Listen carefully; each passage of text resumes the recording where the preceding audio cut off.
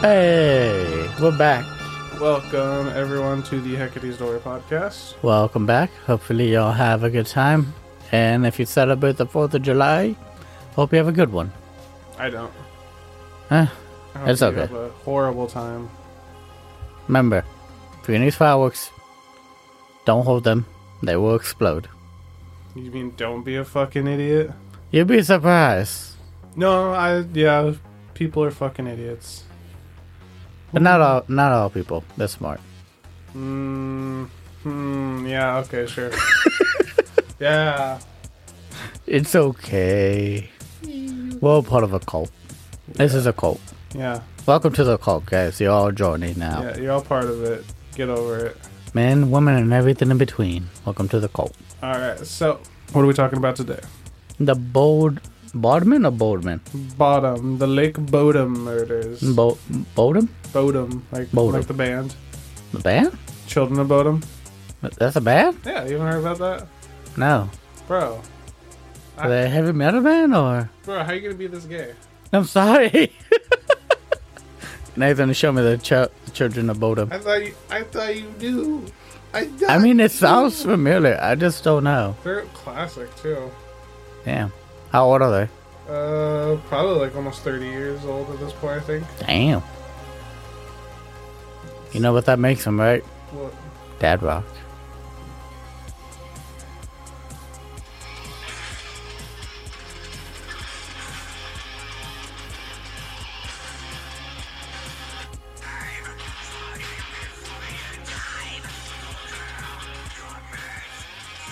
I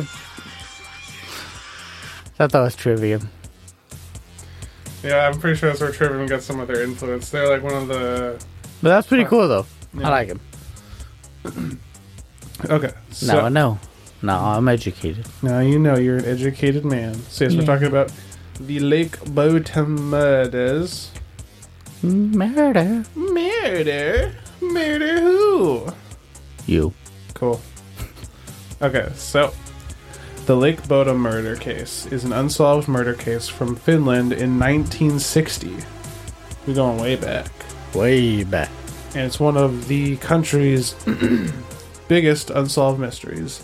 To this day, though there were a few suspects, we still have no more of an idea today who was responsible for this than they did in 1960. But this is an odd and chilling case regardless. It's kind of similar to the there's like two of them. There's the Dilatov Pass one, and the other one that I always forget the name. Oh, the Donner Party. Oh, It's kind of similar to those. they get eaten? They get murdered, Ah, but while camping. but no cannibalism? No, unfortunately, it's not quite as crazy as that one, but it's Damn. pretty similar. They don't talk to me about this if it doesn't involve cannibalism. I told you, I'm only here for the cannibal. Exactly. On June 4th, 1960.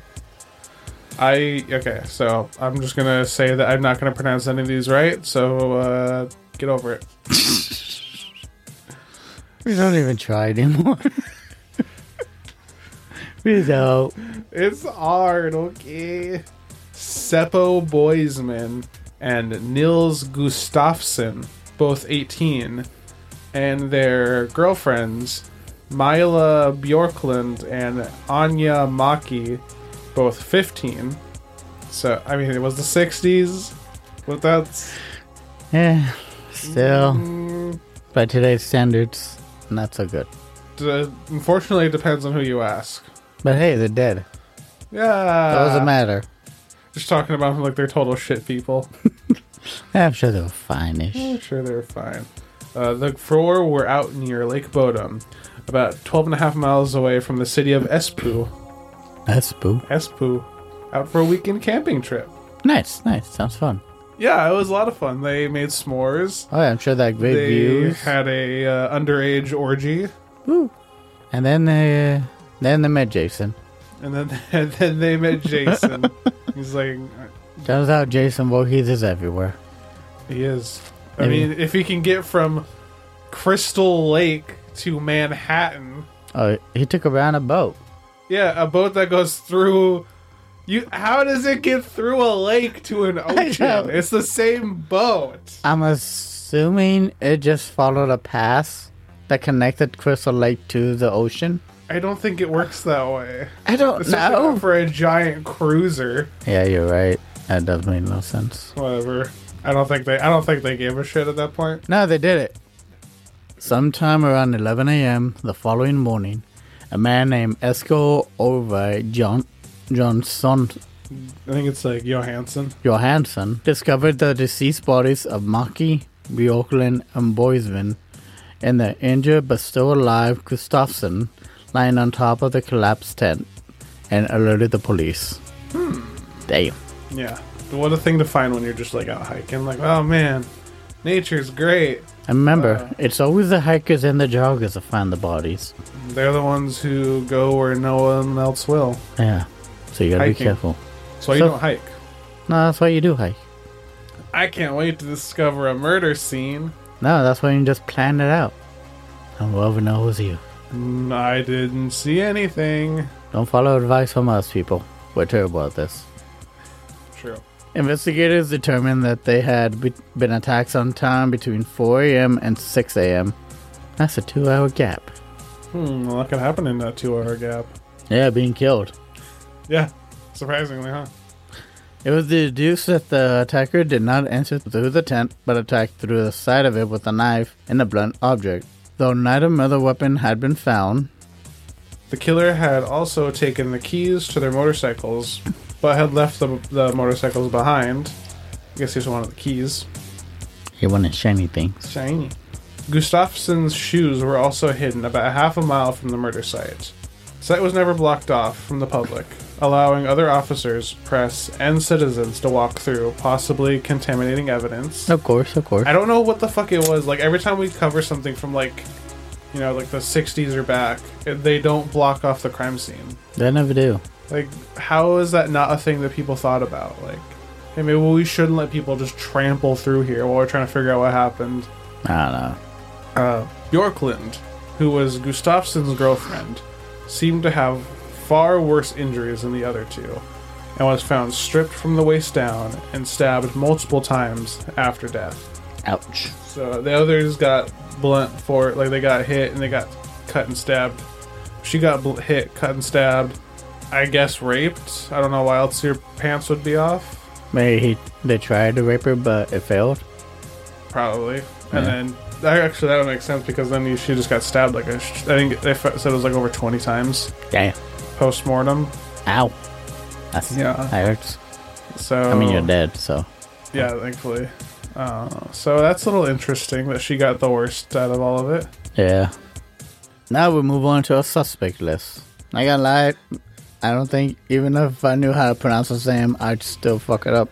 I think it's, we're gonna say it's Pentti Soininen. Soininen. How do you pronounce it? It's probably not, but it's how we're gonna pronounce it. Pentti had confessed to a cellmate that in the mid-60s that he had been responsible for the murders. And though he did live close to the murder site during the time of the murder, he would have been 14 years old. While not completely impossible, it would make him being the killer very improbable as well. The 14-year-old, I mean, the two girls were 15. Yeah. But there was two of them and then two 18-year-old boys. So I say it's not impossible because, you know, element of surprise. It was somewhere between 4 and 6 in the morning, so they're probably all asleep. True. But, I mean, if he went to the guys first, maybe, but he probably didn't know. Yeah, because it said he just went into the tent. So, yeah. I doubt it. In 1969, he would hang himself on the 9th anniversary of the murders. Which is really weird. Yeah. Because if he didn't do it, that's quite the coincidence. True. Our second suspect, Karl Vladimir... Voldemar. Voldemar? Voldemar. Yeah. It is Voldemar. I read that wrong. Vladimir Gleestrom. Gleestrom. We're just going to call him Carl. Carl! Why did you do it, Carl? Carl seemed to be the most popular suspect. Many people in the area seemed to dislike, claiming he was very angry and violent towards campers. He was said to threaten them and throw rocks and even cut down tents. He also apparently drunkenly confessed to the murders to his neighbors, though he would deny that claim. He was just a regular Oscar the Grouch of the campgrounds. Of course. Get out of here, kids. You ain't camping on these campgrounds. I ain't standing for it. No. Days after the murder, he was seen pouring concrete into a well in his backyard, though that claim was never investigated, which is a little sus. Definitely sus. A little sus. His wife provided him with an alibi for the night of the murders, claiming he had been in bed with her, though she would later recant her statement, as she said Carl had threatened her to not implicate him for the murders. So, not good. Either way, this man probably needs to be in jail for something. Yeah, probably. Whether he did it or did not, I get the feeling he needs to be in jail. Yeah. I mean, he's dead by now, but still. Yeah. There were some locals who later said they saw Carl returning home during the morning of the murder, but were too afraid of him to call police. Carl, too, would commit suicide by drowning in 1969. Damn. Yeah. Why are they up that early? That's what I want to know. Why are they up that early? I don't know, maybe they were farmers or some shit. Actually, that might be it. Next is Osman. Hans Assman. My name's Osman. Me Hans too. Osman. That's a good last name. Is that even how you say it? I mean, it's probably like Osman, but, you know, Yeah. Hans Assman. How you doing there, Hans Assman? On June 6, 1960, Hans arrived at a hospital in Helsinki with tattered and bloody clothes, dirty fingernails, and speaking incoherently. While in the waiting room, Hans would pretend to pass out in the attempt to seem to be seen sooner.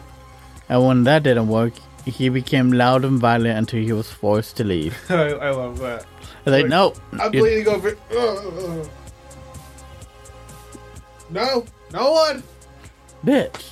I'm passed out over here. I don't know, you seem pretty alert for someone that fast. Fuck you. Get the fuck I out. just killed 4 people. I mean, what? We're not treating you. Get the fuck out.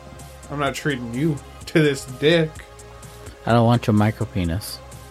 It's strong. Sure it is, Osman. Sure it is, ass man. That's why your name is Assman, isn't it? That's because I'm an ass man. There had been a claim made by 2 boys out bird watching on the morning of the 5th, in which they said they saw a blonde man leaving from the direction of the murder site, and Hans had blonde hair fitting the boy's description, as well as the clothes he'd entered the hospital with also fit the boy's description. After this information became public, Hans completely shaved his head. Oof. What are you talking about? I ain't blonde. What are you, fucking stupid? See, I'm bald. I don't know what you're talking about. I ain't got no hair. Ain't no fucking hair, but you fucking idiot. Get the fuck out of here. That's very suspicious. Very. Hans had a home near the Lake Bodom area, and during the time of the murder, many reported him to be acting very strange at the time. Though, I take it Hans was always a very strange man. Yeah, probably. Authorities believed that he had something to do with the murder, even if not directly. Though no solid evidence had ever been found, police also linked Hans to 4 different unsolved murders in Finland, Jesus. one of which had been the murder of 17-year-old Auli Kieliki. I am sorry. In 1953, which is probably like their second biggest unsolved case. Jesus. And now we get to the final suspect, which is kind of crazy. See if y'all remember this name. No, it's Gustafsson. The man who was left alive. Whoa, Shaggy.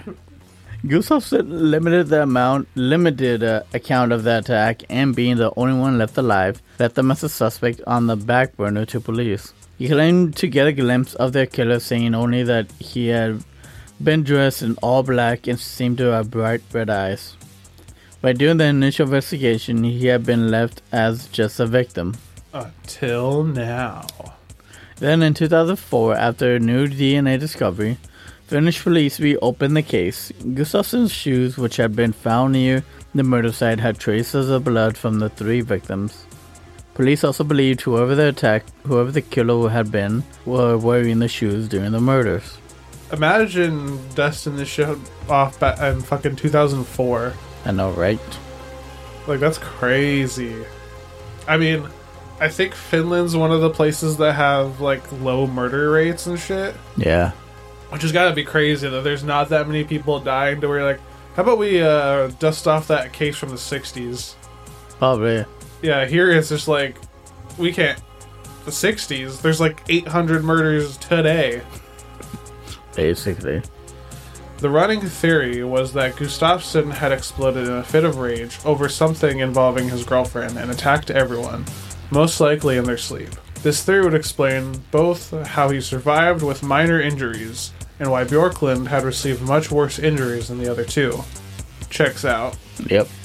During his trial in 2005, the prosecution argued that the lack of his own blood on his shoes and his injuries seeming to have been inflicted at a later time than the murders were was a little sus.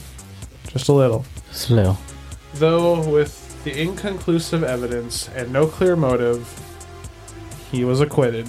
No. If the glove doesn't fit, you must acquit. Exactly. And unfortunately, that's all we have. It's still unsolved. No one knows nothing. Yeah, just about almost every unsolved murder. That's the unfortunate part about covering unsolved shit. Is just like it ends without an end. There is no climatic finish. I think the only end that you could really have is that anyone involved with it at this point is dead. Yeah. I mean, unfortunately, that means they lived out a long life, probably. But you never know. Maybe dead. They died too. Yeah, maybe they. Some maybe, way. I don't know. Who do you think did it? No seems to be a pretty good suspect. Right? Like, it's... I mean, it's coincidental. I don't... Like, maybe the attacker was like, bruh, this one, though. I'm gonna take a little extra time with this one. They do that. You know? Maybe his little micro dick didn't have enough stamina for both. Could be. But it is a little sus that his girlfriend was the one that got all the extra attacking, and he was left alive. With not so very deep wounds. Yeah, he had, if I remember right, I think it was like some scrapes and cuts. I think the worst is like a fracture on his skull. That's it. Yeah, no, he did not get very, I don't know what you call it. He wasn't very badly injured. Yeah. It was, I don't think they were defensive wounds, but they could have been considered defensive wounds. I think a lot of people think he just did it to himself. Like you know, every bad guy in Scream at the end where they're just like running into the wall with a knife and like beating themselves. It's like, do this to me and I do that to you, and we'll seem like the heroes. I'm getting a little woozy, man. But Scream. yeah, I think if it wasn't him, it was probably Ass Man. Yeah. I mean, if you're being linked to 4 other fucking Murders. murders, one of which was like Finland's second biggest unsolved case, and you shave your head immediately after it was released that it might have been a blonde man who attacked them, and you're just like, couldn't have been me. I ain't blonde, I'm bald. Pretty sure majority of the people over there are blonde, though. That is true.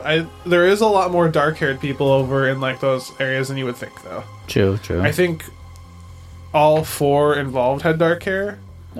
I don't know if they dyed it. I mean, it was the 60s. I don't really know how prevalent hair dye was back then. Unfortunately, this wasn't the 90s, so we can't tie it to like black metal or anything. True. But yeah, I was probably one of those 2. Yeah. It was just, so. But we'll never know. They're all dead anyway, so even if we find out, can't really do anything about it. What's a ghost medium when you need one? Fake and scamming people. Let's get Zach Baggins on this. Oh yeah, let's get Zach Baggins. He's gonna solve all of our problems. He's gonna go in the forest, pull out his little fucking spirit box, which, by the way, how are you gonna sit there and be like, you know, this thing that we haven't proven is real yet? Well, we know that this thing interacts with this. Like, bro, how are you gonna say that spirits interact with radio frequencies? You don't even know that they're real. True. It's like going out on a Bigfoot hunt and being like, well, it's a scientific fact that Bigfoots love fuego. So I'm gonna leave this open ball of fuego I don't know Bigfoot was a juggalo, but it makes sense. Whoop, whoop. That's why he's never around. That's why he's always whoop whooping. Yep. Whoop whoop. This is a mating call. I'm pretty sure if you go to a fucking ICP concert, you're gonna see a few people that might be Bigfoot. I think you're Bigfoot in disguise, aren't you? Like, whoop whoop. Nope. Whoop whoop. You're I like Fuego, man. I don't know what to tell you. Sure. Sure. Well, I'll see you later. Yeah, I'll see you later. Not Bigfoot. Yeah, not Bigfoot. Not Bigfoot. Come back to my tent later. Not Bigfoot. Let me see those big feet. Let me see them big feet. But yeah, that was today's episode. That was the link, but we didn't know it is. Yeah, I'm sorry we're doing so much true crime. If you don't like true crime that much, it's just the most interesting things I can find at the moment. I have ideas, but they're very. I don't want to rush them. I think I want us to cover the black metal murder. Oh yeah, the chaos. Euronymous. Just because that'd be fun. Yeah. We can talk about metal and true crime at the same time. Whoop, whoop, whoop, whoop, whoop.